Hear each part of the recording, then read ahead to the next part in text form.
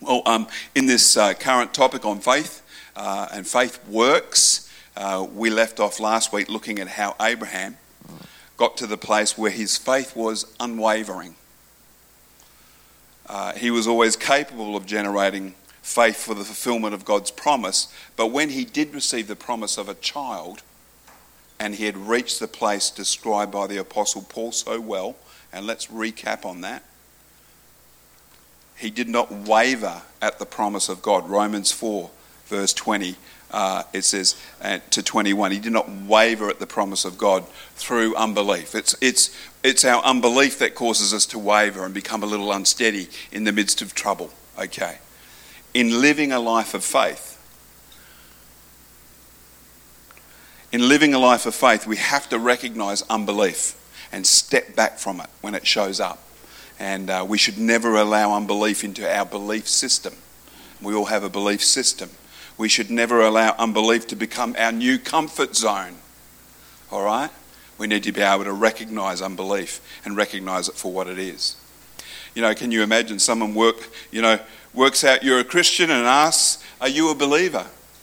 And you say, well, yes, half of the time. Imagine if that was your answer. Are you a believer? Well, yes, half of the time. You know, a believer that has made unbelief their comfort zone will have a belief system that suits where they're at from day to day. And it will be short of the promise found in God's word. It will come short of that promise that we should be receiving by faith. You know, they're the unbelieving believers. Have you ever met an unbelieving believer? Usually an unbelieving believer will be found out by what is coming out of their mouth in their words, their communication, their conversation. Unbelieving believers can't hide it because usually they can't stop saying those things. But the Bible does say that from the abundance of the heart, the mouth speaks. So it's a case of saying, got to stop that. Got to start saying what God says. Got to start praying what God says. If they are sick, it's because God made them sick. Okay? It must be his will for them. God is teaching them something. Have you ever heard that from unbelieving believers? It's an interesting one. And of course, you and I know, we've been around the word long enough to know, it's not what the Bible teaches. Isaiah 53, very good message from the communion this morning. By his stripes we are healed. We are healed. Healing is a part of the atonement. Healing is a part of what was made available to us at the cross. And if the Lord wants to teach you something, he'll speak to you through his word. Something that convicts you in a Sunday morning message maybe. As you pray and seek him in fellowship perhaps. If he wants to teach you something, he's going to get in your face.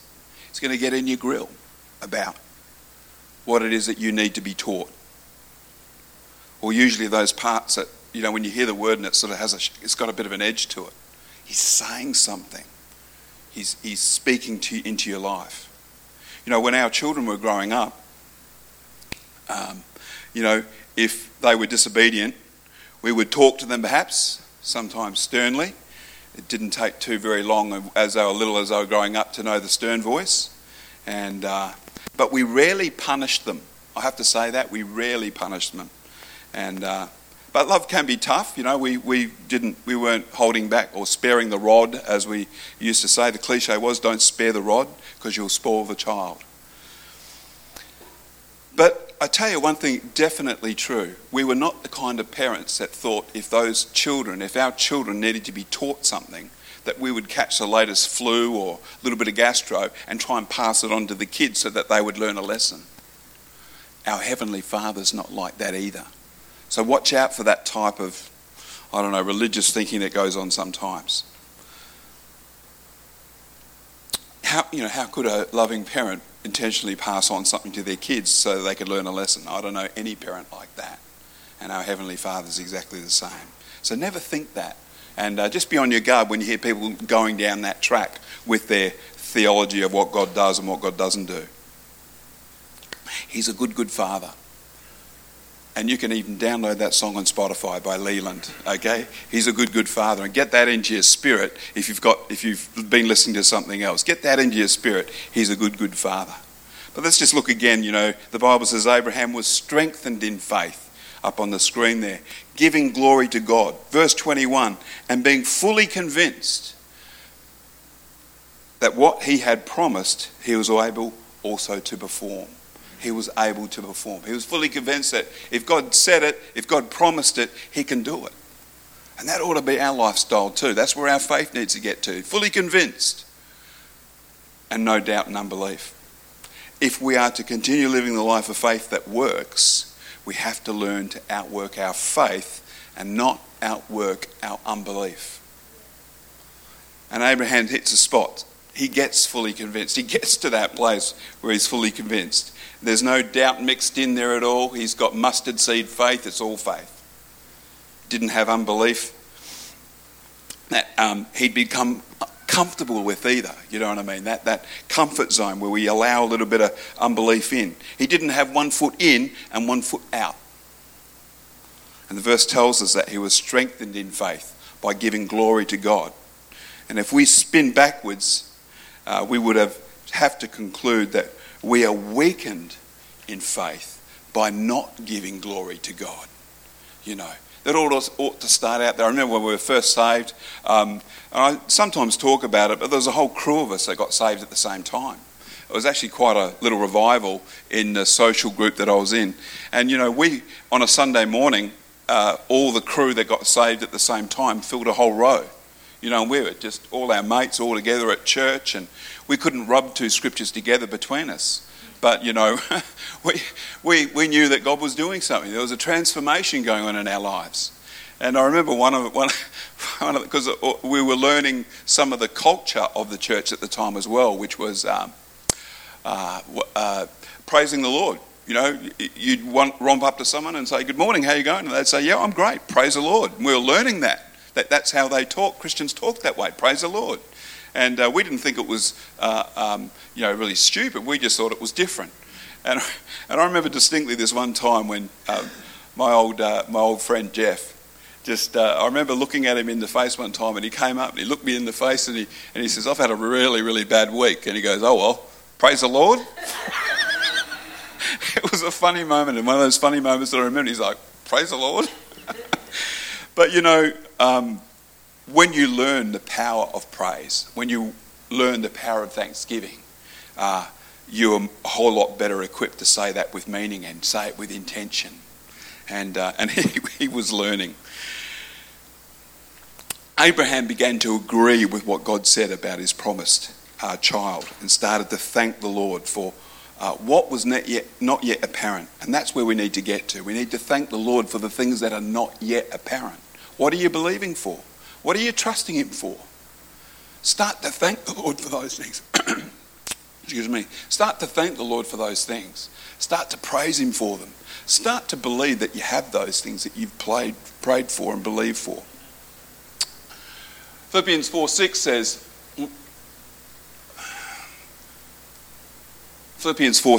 "Be anxious for nothing, but in everything by prayer and supplication, with thanksgiving, let your requests be made known to God."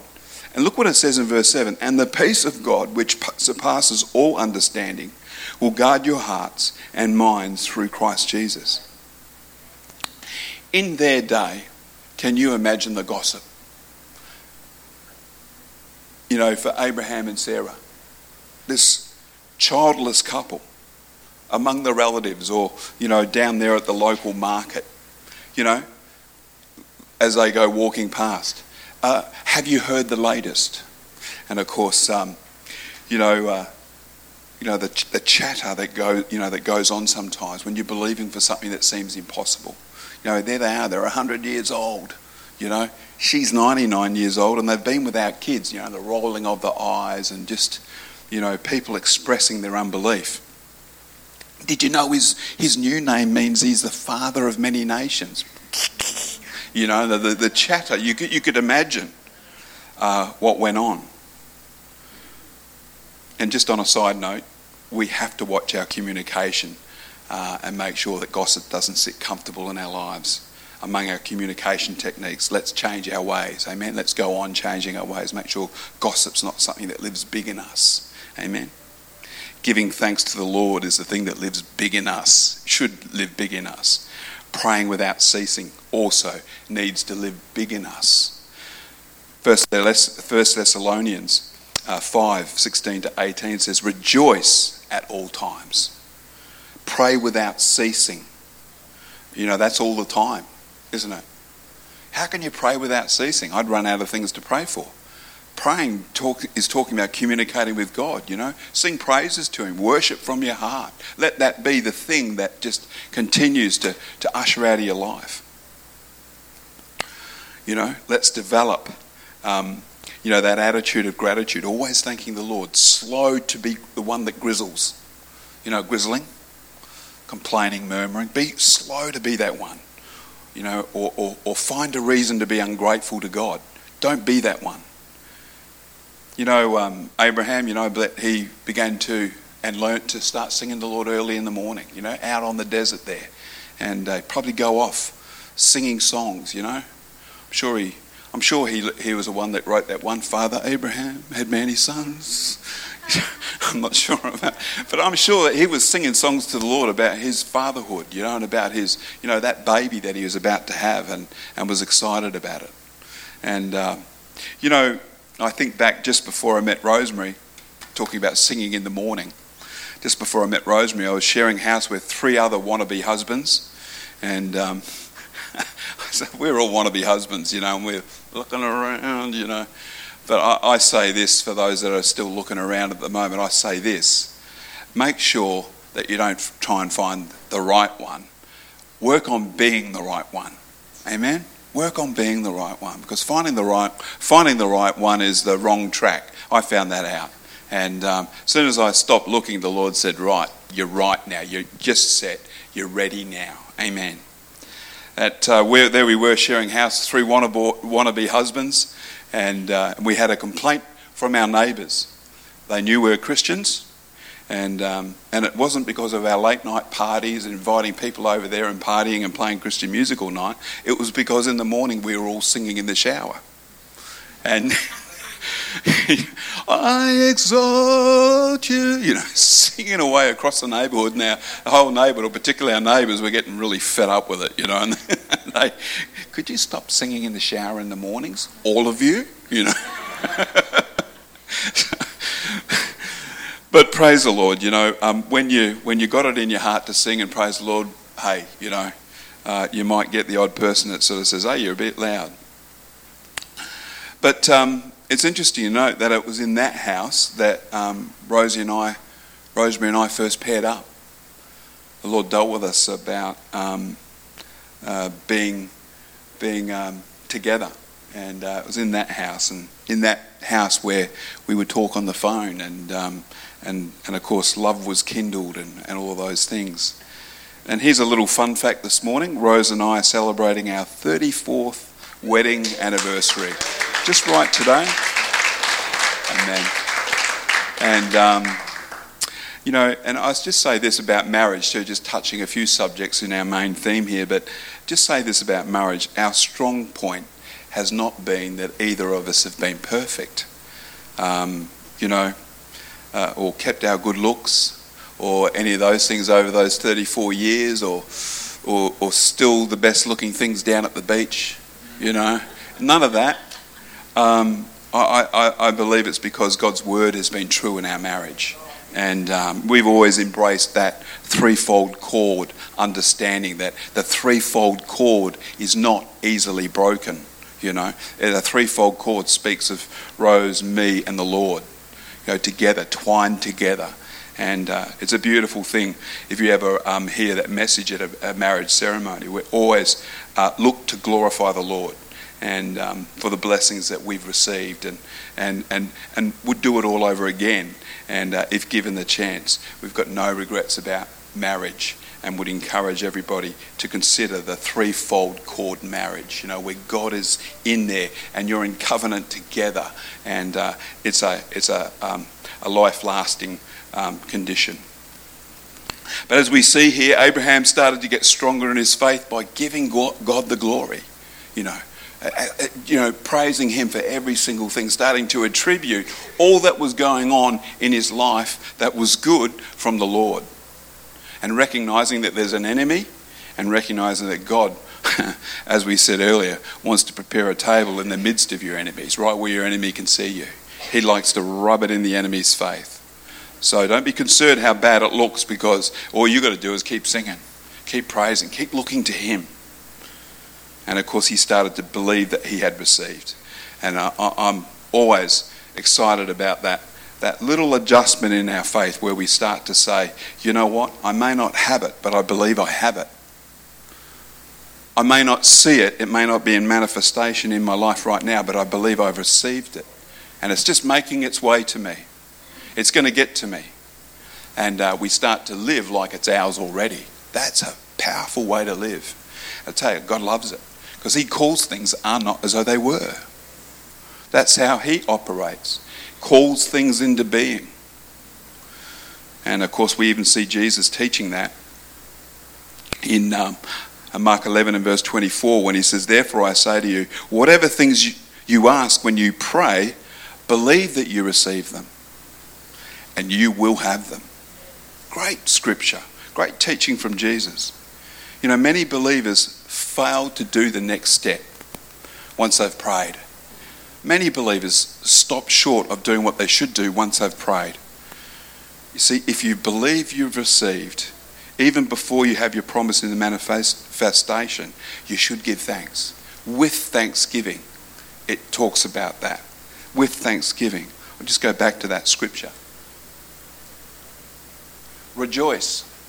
Yeah, there we go. Sorry. Be anxious for nothing, but in everything by prayer and supplication with thanksgiving.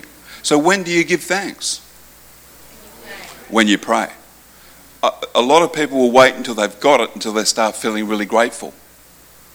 We need to start giving thanks when we've prayed. That's the power of actually using our faith. You should at least look like you're not anxious about it.